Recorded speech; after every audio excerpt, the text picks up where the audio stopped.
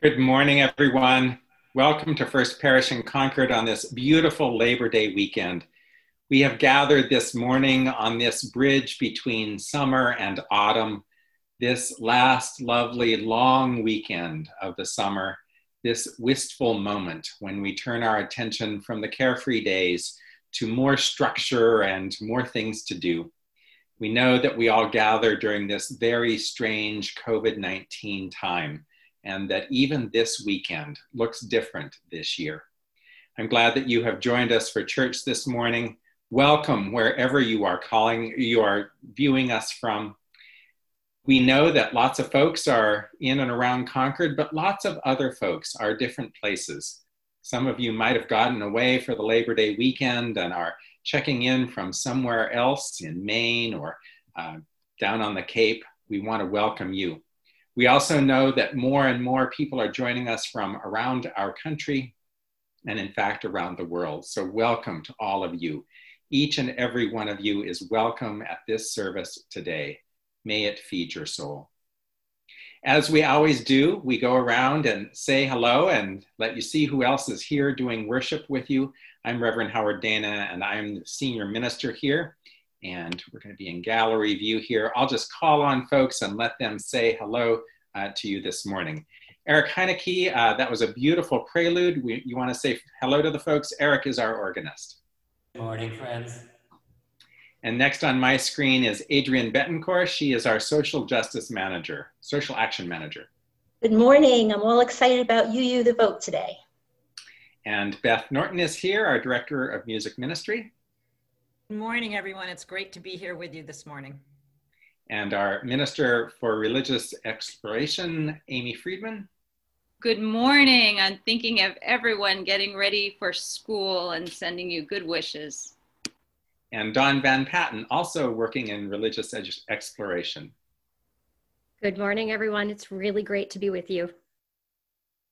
Liz Weber is here, our Minister for Pastoral Care. Good morning, everybody. It's good to see you today. And it's great to see Anderson Manuel back after a break. He's leading us in song today. Good morning. So happy to be back with you.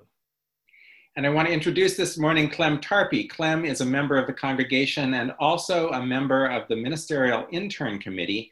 And Clem is going to introduce our preacher this morning. So glad you're here, Clem. Good morning. Pleasure to be with you all. It's my pleasure to introduce to you all Jade Sylvan, our new ministerial intern.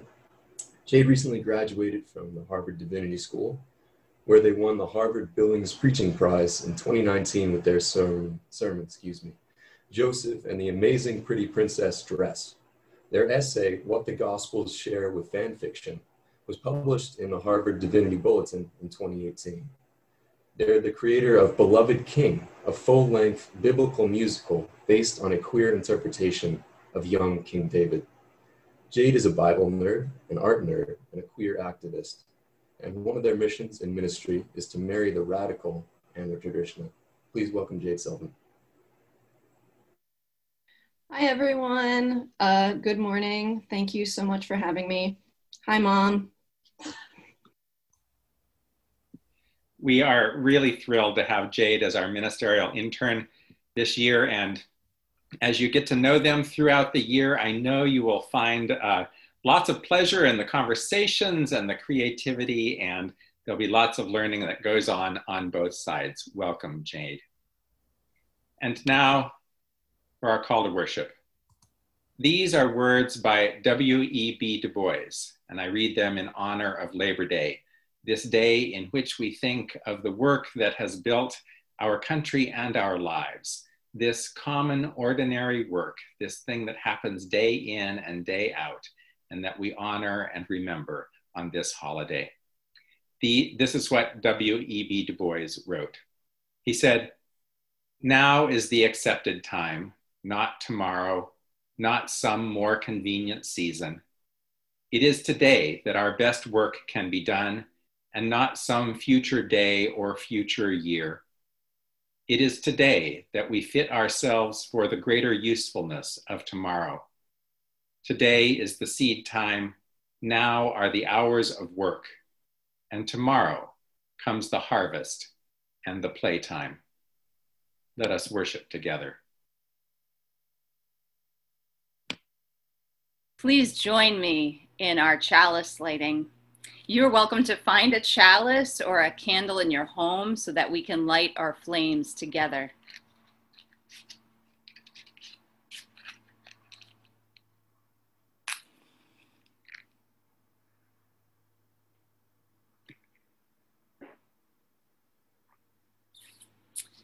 The original source of these words that I'm about to share is unknown, but they have opened many Unitarian Universalist gatherings, and they will help us as we prepare for our time together.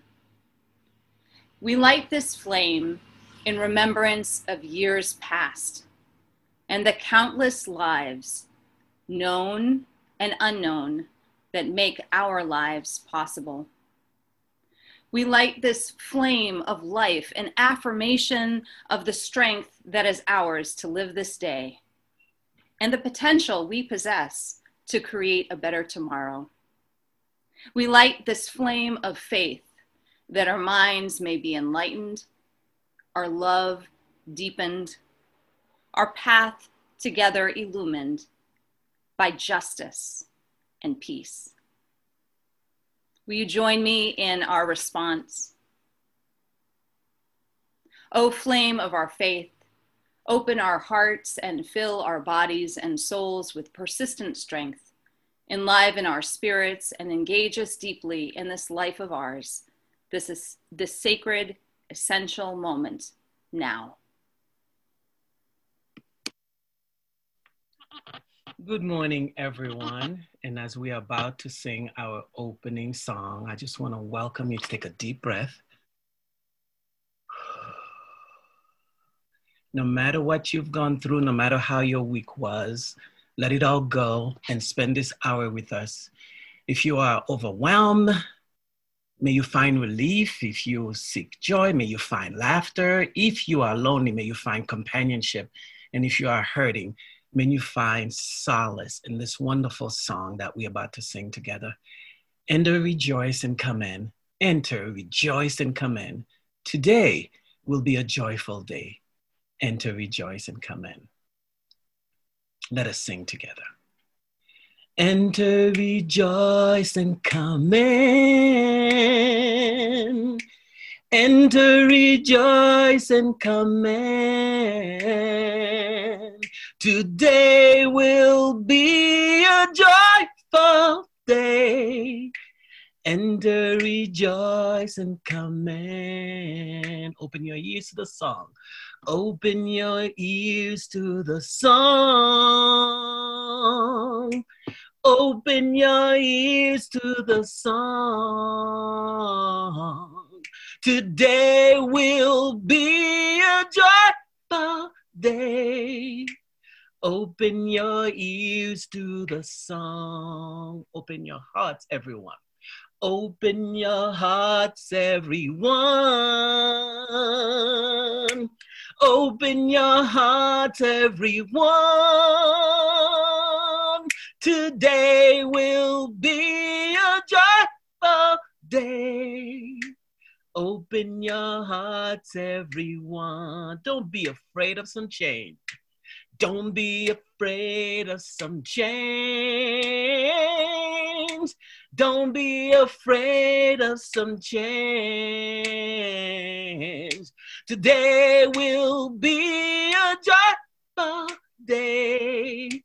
Don't be afraid of some change. Enter, rejoice, and come in.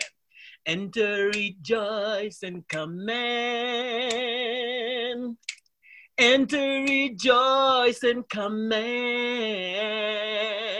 Today will be a joyful day. Repeat it twice. Today will be a joyful day. Today will be a joyful day.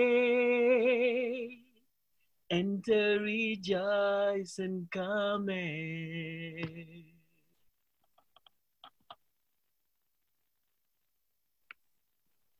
Welcome to church, everybody. Welcome to this time of rejoicing, this time of being together, and a time of good questions. So one question that I have for you is if anybody knows what I am wearing on my hands.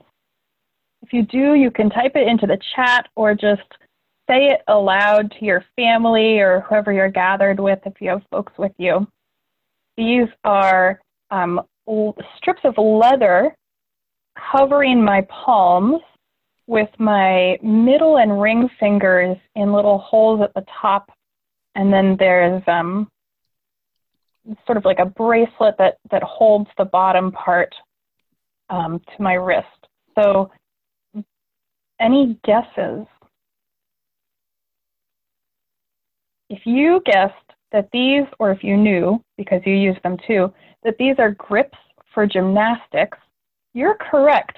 So these are a tool that gymnasts use when they're practicing or competing on the parallel bars to help grip the bar better so that they can do fancier tricks, harder tricks. And I'm bringing them to you today because I really loved my time in gymnastics, but I was pretty lousy at bars. On a score, at that time, the highest score you could get was a 10.0, and I would regularly get a 5. I was not good at bars. I was, in fact, a loser at bars. I would rank last among our team. But I didn't really care because I was in it for the enjoyment. I loved being a gymnast. It was okay with me that there were things that I just wasn't good at, and I didn't even care to work particularly hard at it. There were parts like bars that I was really lousy at, and then there were parts like balance beam that I was much better at. And here's a picture of me on the beam when I was a little kid, when I was a gymnast. This is probably the year before I started competing, or maybe the year that I started competing. The beam is an apparatus that's 4 feet high and only 4 inches wide, and you do whatever you can do on it. I was pretty good at beam, and I liked it a lot. One of my teammates, she was a much better gymnast than I was. She could do fancier skills. She had better tumbling skills. But for some reason on beam, I would usually get the higher score. It didn't really make sense because she had the harder skills, but I was doing better. But it made her really mad, and she actually said to me one day, "I'm going to beat you, Elizabeth. I'm going to be the better gymnast on beam. I'm going to beat you." And I kind of shrugged and said, okay. She worked really hard, and she did start beating me and continually beat me, which was appropriate because she was doing harder skills. But you see, from my time on bars and from her time on beam, that she had a really different reaction. The two of us had different reactions to what it felt like to be struggling and to lose. One of us said, well, that doesn't really matter to me because what I am more concerned about is that I'm having fun. And one of us said, this matters to me because I want to try hard and do my best and I want to win. But we were both on the same team, and that was okay to have those different reactions. We were still able to continue competing together and playing together and living together. So Liz, I know that there's lots of kids watching this morning and tuning in, and I'm struck by your story because we all have times in our lives when we try something and we really love it, and we may not be the best at it, but we can either just do it because we enjoy it, or we can really, really work at making it better. And that got me to thinking. It got me to thinking about what it's like to be part of a religious community as well. We know that Unitarians and Universalists throughout history have had times when sometimes they won the argument and sometimes they lost the argument. And sometimes the impulse when they were losing was to just try harder, to just do more, and to really try and make it. So that's part of our religious history. I also think there's another part of our religious history that says religion is not about winning and losing so much. It's about the quality that it brings to our lives. It's about our relationship with God or with the sacred. It's about what's serving us well now. And in you telling us this story about when you were a gymnast and how your love of gymnastics was the most important thing. In fact, it was more important than winning or getting a perfect score. And so I want to let our kids know and our young people and everybody know that at First Parish in Concord, it's not about winning or losing. Yes, we really do a good job of doing our best and we like excellence, but we are in it for the love of one another. And that is what our faith tells us is the most important thing, that we are to love one another. We are to love this earth. We are to love all that is holy and sacred. And yes, we work for those things. And yes, we care for those things. But it is the love that comes first. And so it's great to see a photo of you as a young person, and I know that that story will resonate with us. We want to say thanks to all the kids who are joining us this morning, and there's a new family service starting next week, and I'll tell you a little bit more about that at the end of the service. Now, let us join in singing a song that we know well. Please sing along.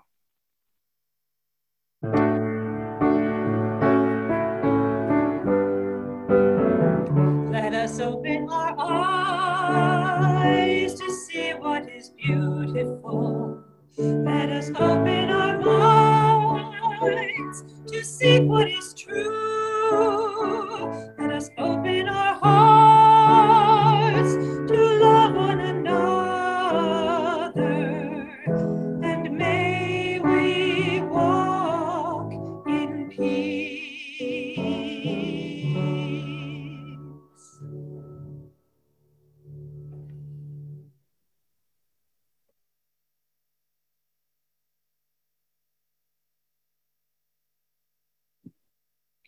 And now we get to see and hear Jade. Welcome, Jade. Thank you. Thank you very much. So this reading today is by Earl Morse Wilbur from a book called Socianism and Its Antecedents. Very exciting sounding text for today, but it's a history book. And it says, there is an immense gap between the religion of the Sermon on the Mount and the parables of Jesus as reported to us in the first three Gospels, and on the one hand, and the Orthodox Christianity of the 4th and 5th centuries as stated in the Nicene and Athanasian creeds on the other. In the former, while belief in God and recognition of human duty to obey God are everywhere taken for granted, the essence of religion is summed up as love to God and one's neighbor, and the whole emphasis is laid upon a life of reverent trust in God and kindly relations with others. In the latter, while piety and virtue may doubtless be presupposed in a Christian, yet they are hardly mentioned. Still less are they insisted on as of vital importance. While the entire emphasis is laid upon profession of belief in abstruse speculative dogmas, which were finally arrived at only after generations of hair-splitting controversy. So we're going way back this week. We're going to talk about the very beginnings of Christianity and the very beginnings of some ideas that would later come about to be Unitarianism or be, drawn upon perhaps to become Unitarianism. I know when I first discovered Unitarian Universalism, I thought it was a more modern religion. I even thought of it as an American religion, and in many ways it is, but the roots of Unitarianism particularly go way, way back to the very beginning of Christianity. And so one thing to know is that early Christianity didn't have unified doctrines. It started out as separate cults sort of scattered all around the Middle East.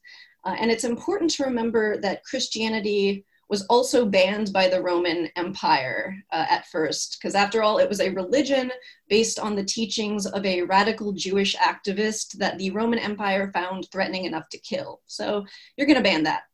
However, in the 4th century, Emperor Constantine realized that when the empire was systemically persecuting these weird superstitious Christians and throwing them to the lions, they were making martyrs, which was energizing the radicals. And this is not good for empire, because empire wants people to be docile.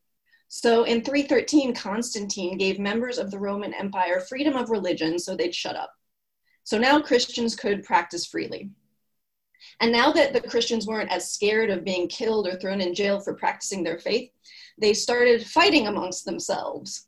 The different beliefs started cropping up, and there was no codified system to judge between them. So it was a lot of different groups of people yelling at one another based on their own interpretations of texts that were over 200 years old.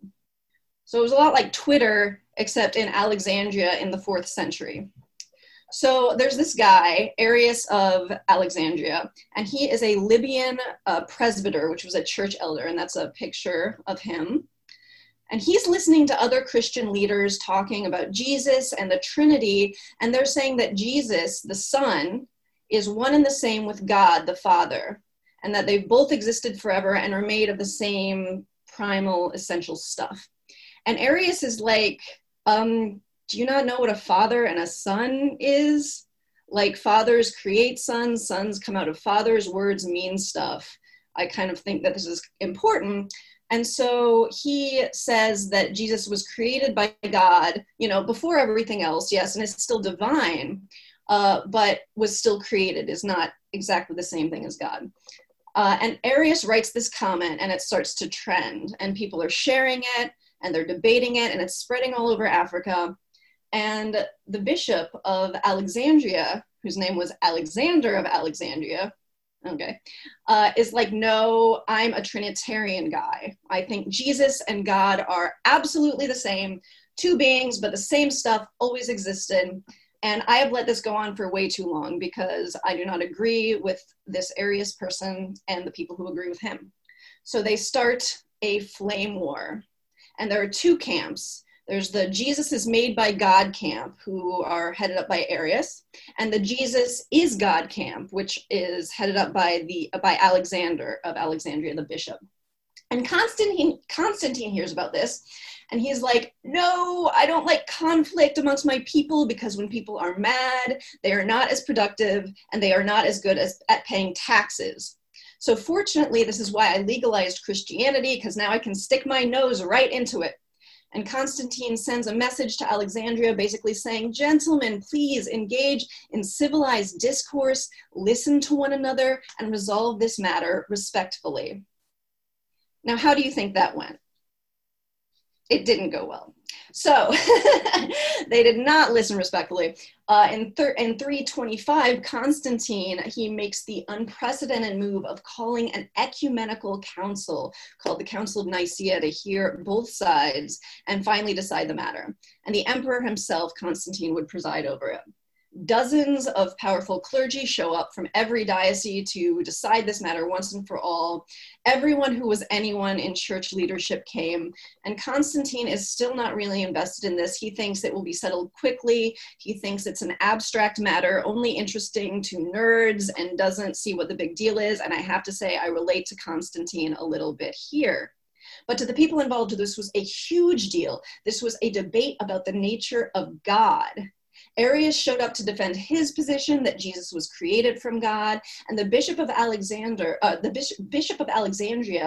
brought his 27-year-old deacon Athanasius to defend the Jesus is God camp. And when Arius read his comments out loud, people flipped out. And many people said they were heretical, and they fought and raged, and the fight raged on for 2 months. And there's one account that even says that they came to blows, and says that Saint Nicholas slapped Arius in the face at one point. And yes, it is that St. Nicholas. And yes, Santa Claus slapped Arius over this abstract idea, according to one account.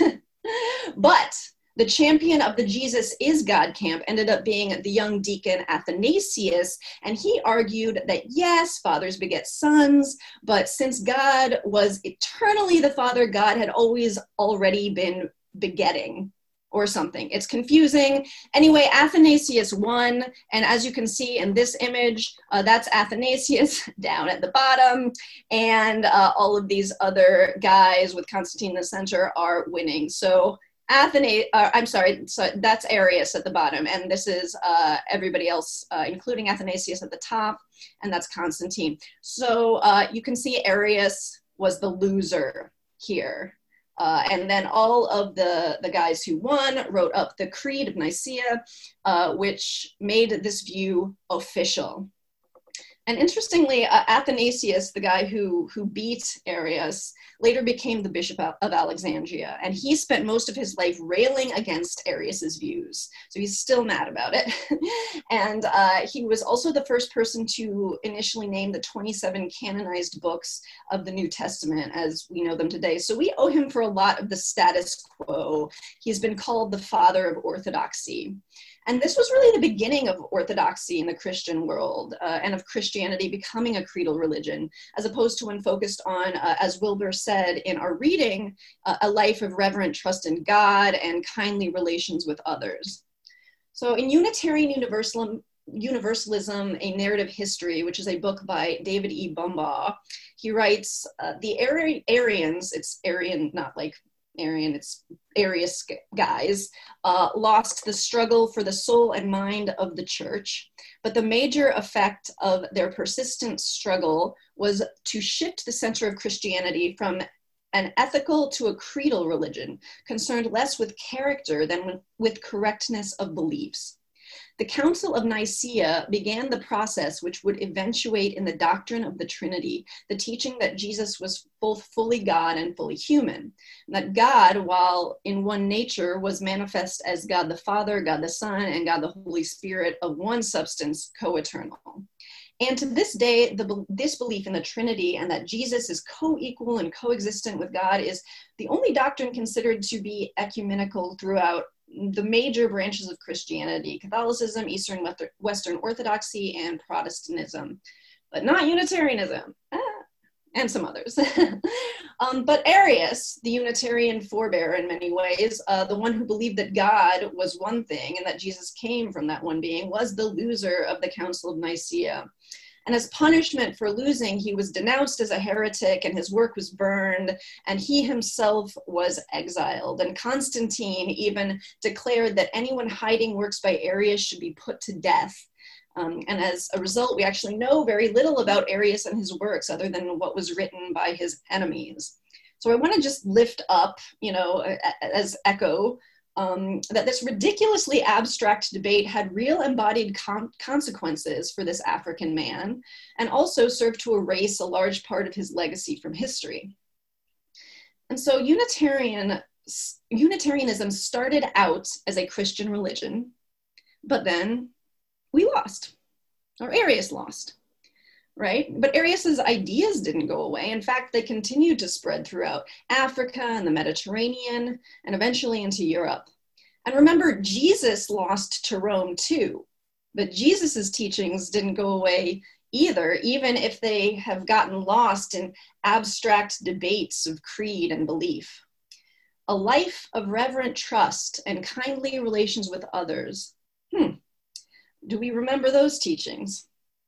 Or are we caught up in the details of, do we believe the same thing exactly about this abstract concept? So this life of radical care and centering for the marginalized is still possible, even when we lose the big abstract debates. And the world that the Council of Nicaea begat is still very concerned with debates on abstract ideas. This is secular or sacred or religious. We're still very concerned about correctness of belief. We want to change minds. We want to save people's souls, whether we call it that or not. However, I offer that one changed mind is maybe not as valuable as one marginalized life centered and uplifted. So may we not get so caught up in the details of correctness of belief that we forget what we can do in the physical world to make it better for the marginalized. May we move away from the flame war enough to love and uplift the neighbor, the oppressed and the marginalized, with our time and our money and our passion. And may we remember that there is still work to do, whether we win or whether we lose. Amen. Amen. Thank you, Jade. And there's a reflection question for all of us. So it's right here on your screen. Jot down in the chat a few words. Here's the question. When the other side wins, how do you stay engaged in the struggle? When the other side wins, how do you stay engaged in the struggle?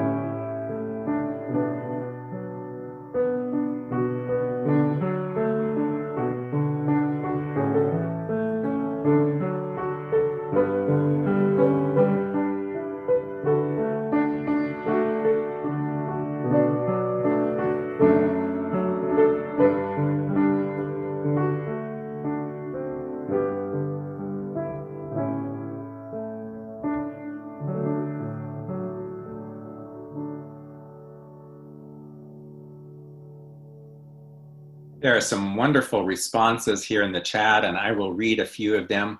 You all can go through and read them as well, but there's some real wisdom here. So what do you do when the other side wins to stay engaged? Listen with compassion. Keep doing the right thing. Wait, what is the other side? It's always good to ask that. Appreciate relationships. Join with other folks in the effort. Keep showing up. 90% of success is showing up. Get to know them better. Empathy. Change the existing paradigm. Value my abilities, whatever they are. Relationship. Try to listen more, say less. Step back, regroup, go on. Wait for the next election cycle. I continue to struggle. I look to the other side and try and see their views.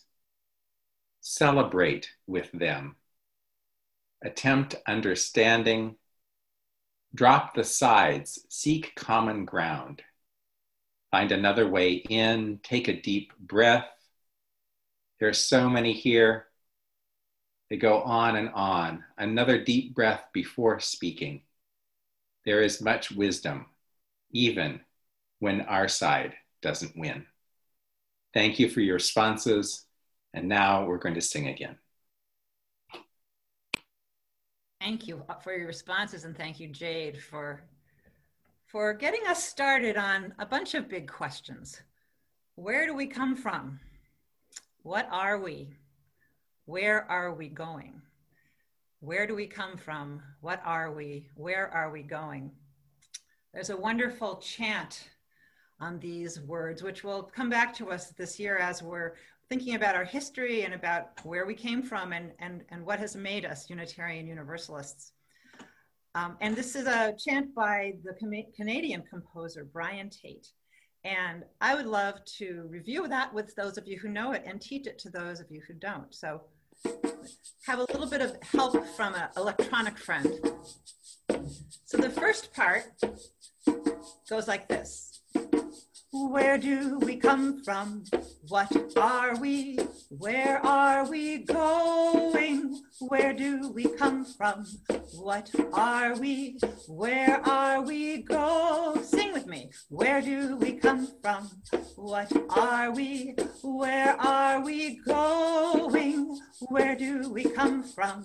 What are we? Where are we going? That's part one. And if you like that, you can keep singing that as long as you like.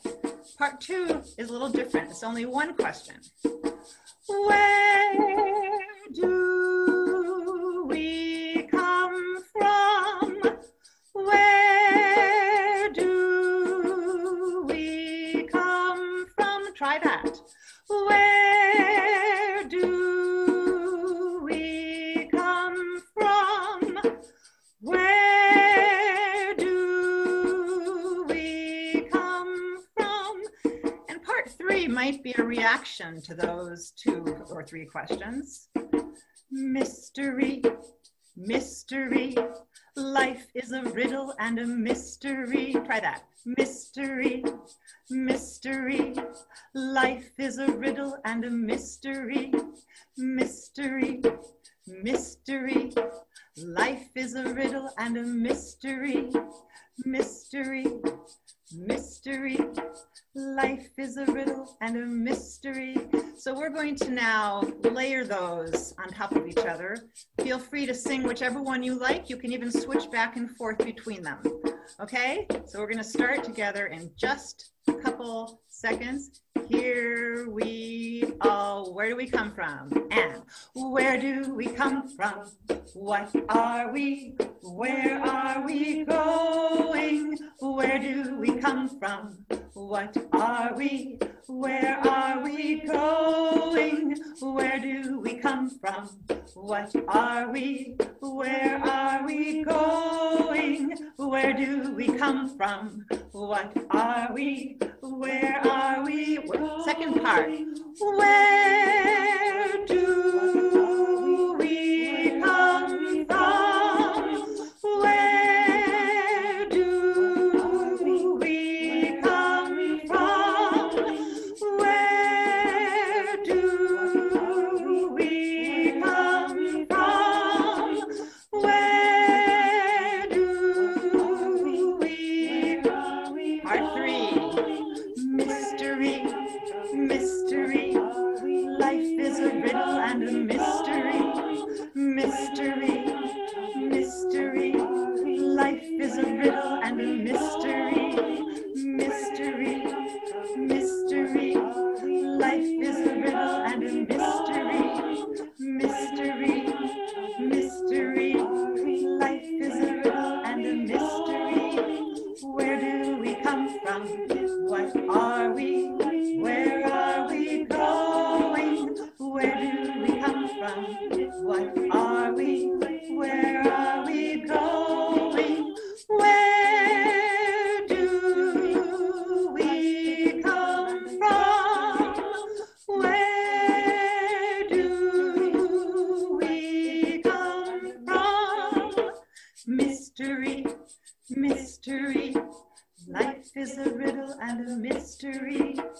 Mystery, mystery, life is a riddle and a mystery. Mystery, mystery, life is a riddle and a mystery.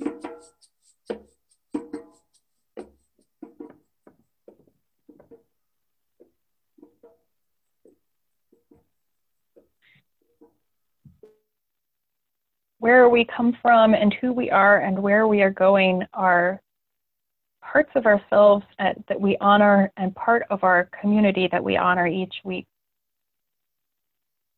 When there's something important that has happened in your life and you want to be held in prayer and meditation by me and Howard and Amy, by our staff, by your fellow congregants and parishioners, you are always welcome to let me know and ask that you be held during the Sunday morning service.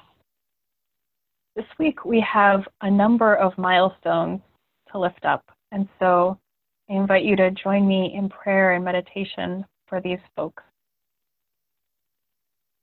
First, Ian and Liesl Simmons are grieving for John Leroy Simmons, Ian's father. John died peacefully in his sleep in Chicago this week, and we especially hold John's widow, Adele, in prayer.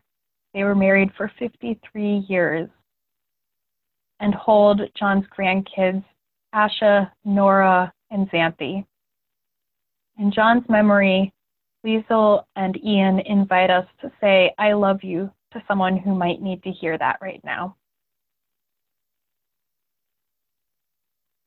Another loss this week is that Reverend Howard Dana had to put down his 13-year-old dog, Rosie.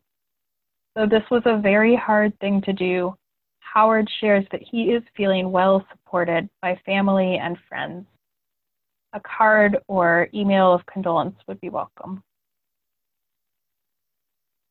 We are connected across the world to one another, and I share news from our partner church in Seke Karister. Reverend Chaba Todor's wife, Ava, who is the music director there, is unfortunately ill. She has come down with COVID, but thankfully it is a mild case. She is doing pretty well, and Chaba and the kids are healthy, and they were able to have her be tested in time that she wasn't around the congregation. But we hold Ava and the entire family and community there in our prayers. Closer to home, Sally Schulman has moved to assisted living in Brookline. She looks forward to maintaining her connection with First Parish. She doesn't have a phone set up yet, but Sally welcomes cards and emails to help her mark this milestone. And Bill Seaver continues to recover at home after his cardiac event and pneumonia. He is feeling somewhat better, but he and Sherry continue to request no calls. I also want to take a moment to celebrate today. We have a couple of staff milestones happening, as well as Doug's retirement. Our new sexton building person, whose new title I haven't quite learned yet, is on board, and so we welcome Bruce. We also honor Barry Kopp and Biff Holt, who are retiring from their assistant sexton positions.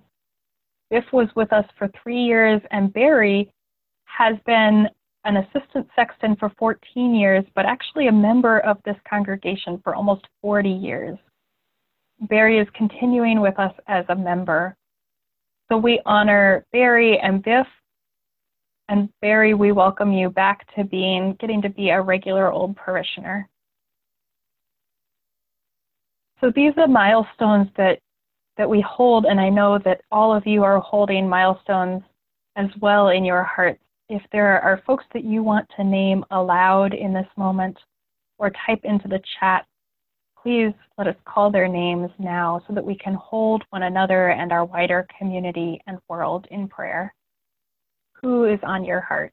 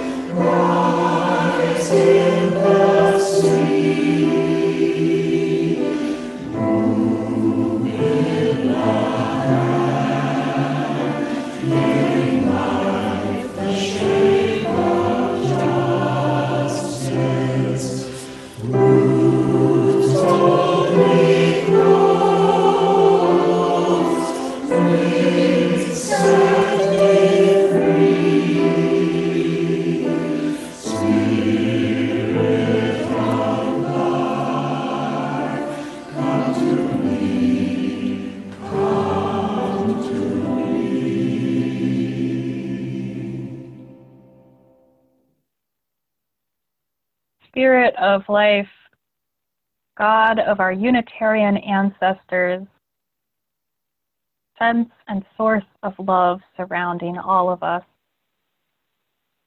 we come in prayer today and offering up the meditations on our hearts. We think of those who are experiencing joy, and we especially celebrate and offer our blessings to Barry and Biff, both of whom are continuing as members here at First Parish.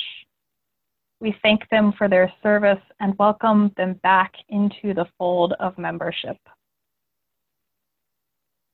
We offer a special blessing for Jade as they begin their internship.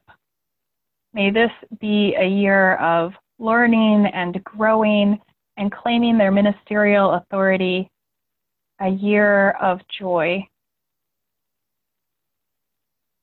And we offer blessings and celebrate with those who you have named aloud or in the chat.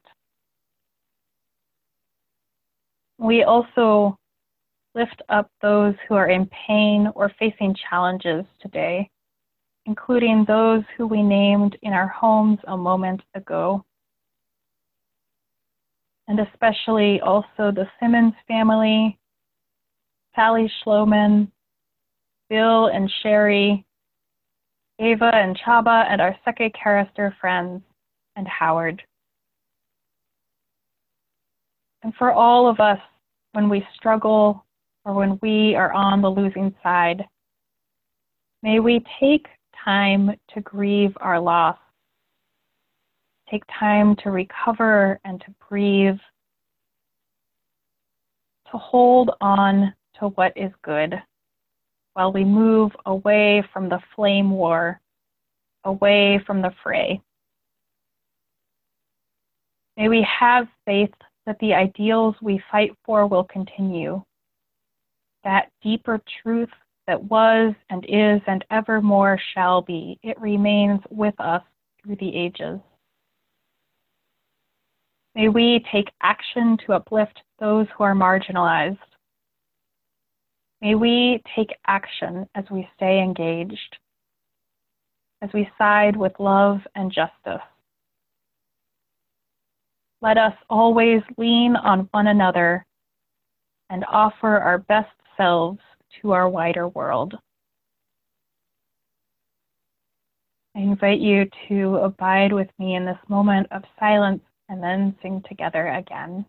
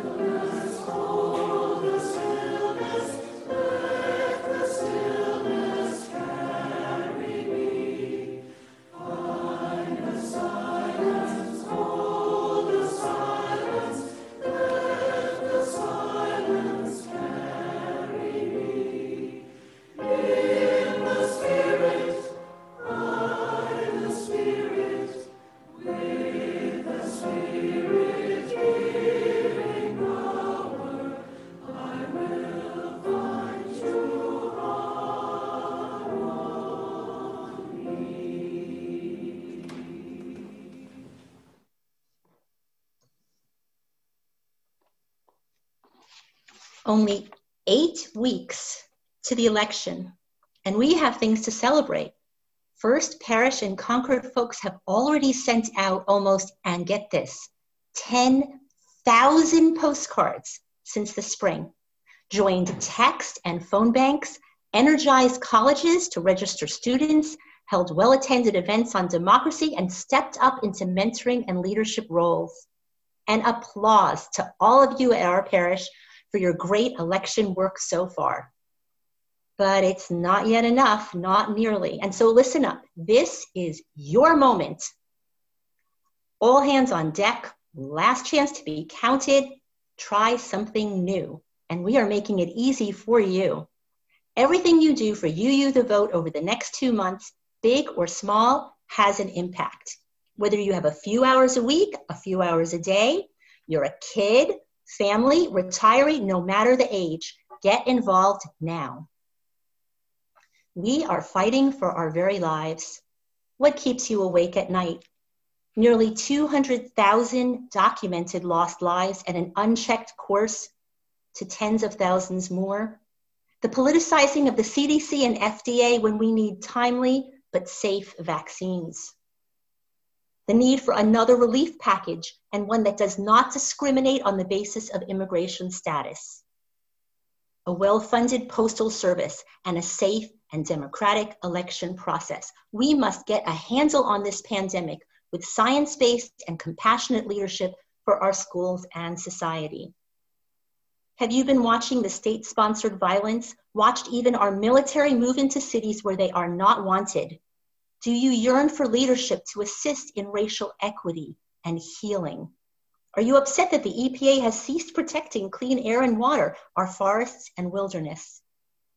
That we may be pulling out of the Paris Climate Accord this autumn? On this centennial of women's suffrage, are women's reproductive rights important to you? Join fellow UUs across America in affirming our principles through action. On today's chat after the service, you'll find a link to a Google form where you can check off the types of election work that you're interested in. And we have point people ready to connect you. That same sign-up sheet will be available in tomorrow's FP Weekly. And we have a marvelous kickoff event this Thursday evening at 7. Kelsey Cowger with UU the Vote will be our speaker. At that event, FP UU the Vote planners will briefly share each of the areas that await your participation. I and the team are happy to get your emails, to speak to you by phone or Zoom, and support you as you need. Look for all of the election opportunities on FP Weekly, the RE Weekly, our social action Facebook page, and on the UU the Vote webpage on our website. If you don't see what you want, you have another idea, email me and share with what you're already doing. First Parish in Concord has a great reputation in Massachusetts and nationally for its social action leadership. Let's set the highest standard for other UU churches by breaking all records for our own participation in UU the Vote. Thank you, Adrienne. There's lots to do. It is the marathon we've been on is now a sprint to the finish line. So let us use these 2 months very well and get involved and do whatever we can. I'm really happy to announce this morning that we are starting back with our Share the Plate program. This has been so successful and has reached and helped so many people. We stopped it temporarily when COVID-19 broke out. We just didn't know what was going to happen. We didn't know how the funding was going to be, and those were pretty chaotic times. But we're over the chaos now, and now we're going to go back to a monthly Share the Plate program. So as you get ready to text the number that will appear on your screen, or think about the check that you're going to mail into the church office, or go to the website and donate there, I want to tell you a little bit about our September recipient. It's Black Ballot Power. Black Ballot Power is based in Jamaica Plain, Massachusetts, and is a nonpartisan national campaign to increase Black voter turnout, focusing on critical areas of the country. It supports organizers all over the United States. It is a project of the Union of Minority Neighborhoods. You can find out more about them at blackballotpower.com. I encourage you to give generously to this organization, knowing that half of the money that you send in for this will go to the church and half will go to them. an offering for the good work and witness of First Parish in Concord and Black Ballot Power will now be gratefully received.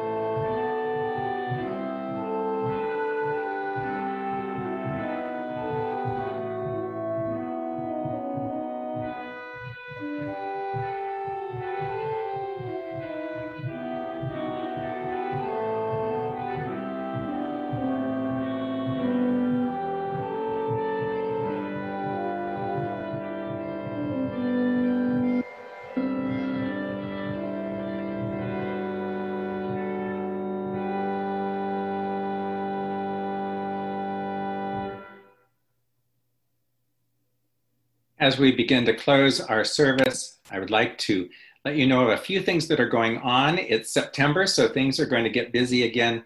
Please check your FP Weekly email or your RE Weekly email to get the most in-depth information about what's going on. And if you're not receiving those, check your spam folder or contact Sarah in the church office and she can help you figure that out. There's a number of things going on. You can hang out here on the chat for a bit on this platform, or you can jump over to the worship sharing circle if you're interested in a facilitated conversation about the themes of today's service. That link will be in the chat. And we have here with us Jim Reynolds from the Standing Committee. Good morning, Jim. Hi, everybody. The Standing Committee will have at least one member attending every service, and then afterwards we'll be available at coffee hour and for questions and comments on the service. And today, I win. I get to do it, so looking forward to speaking to anybody who shows up shortly. Great. Thank you, Jim. Feel free to hop over there and meet some new people and see some folks that are longstanding friends. A couple of things that are coming up. Starting next week, we have a family worship service that will take place each week from 9:30 to 9:50 a.m. and all are welcome at this 20-minute service. Reverend Amy Friedman and her husband Peter Bowden are the leads on this. Dawn will be there too. It's a very exciting new offering that we're starting next week. Next Sunday afternoon, Concord residents are urged to attend the town meeting. First Parish is slated to receive $75,000 to help refurbish our steeple. And this is not likely to be controversial during the town meeting, but it's always good to be there anyway. And the vote is likely to take place between 1:30 and 2 o'clock p.m. And if you have questions, see Holly Kratzley for more details. That's Holly Kratzley. And the last thing is that Tuesday, September 15th marks 6 months since COVID was declared a pandemic and since First Parish went online. Reverend Liz Weber and Beth Norton are hosting a special worship service that evening called Entering Autumn, Holding On and Letting Go, to honor this milestone. Liz and Beth will lead us in a time to mark the losses and the newfound strength that have been part of our lives during this season of COVID-19. We will especially remember those who have died from our First Parish community. And now, let us join in our closing song. Our closing song is particularly appropriate for today when we are learning about our history and about the origins of the Nicene Creed.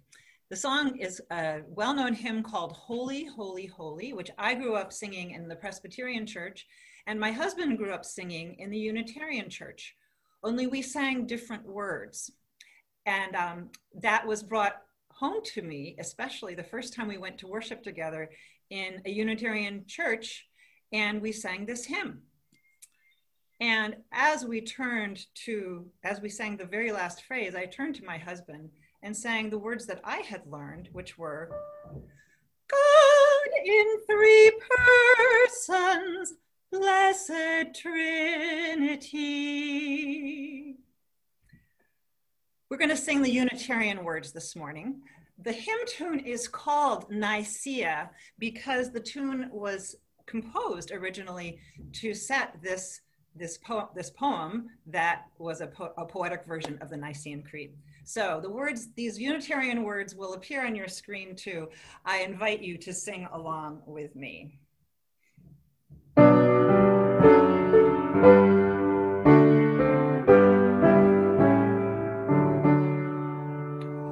Holy, holy, holy, author of creation, early in the morning, our song shall rise to thee. Holy, holy, holy, merciful and mighty, who was and is and evermore shall be. Holy, holy, holy, though the darkness hide thee, hindered by our vanities, we have not eyes to see. Only thou art holy, there is none beside thee, perfect in power, in love and purity.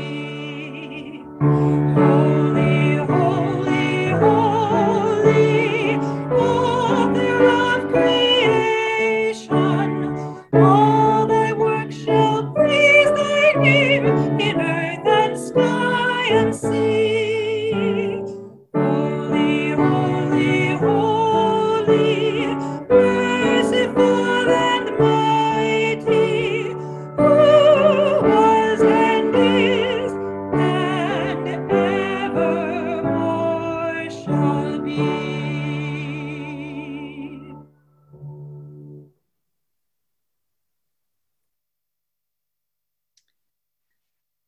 Thank you, everybody, for joining us this morning.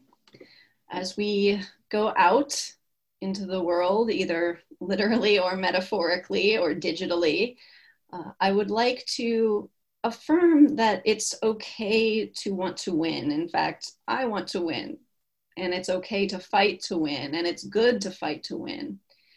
But I also want to remind us that losing has never been the end, and losing will continue to not be the end. So go out, fight, and whether you win or lose, keep working. Amen. And let us join in the first parish benediction saying, go out into the world in peace, have courage, hold on to what is good, return to no person evil for evil, strengthen the faint-hearted, support the weak, help the suffering, honor all beings. Oh,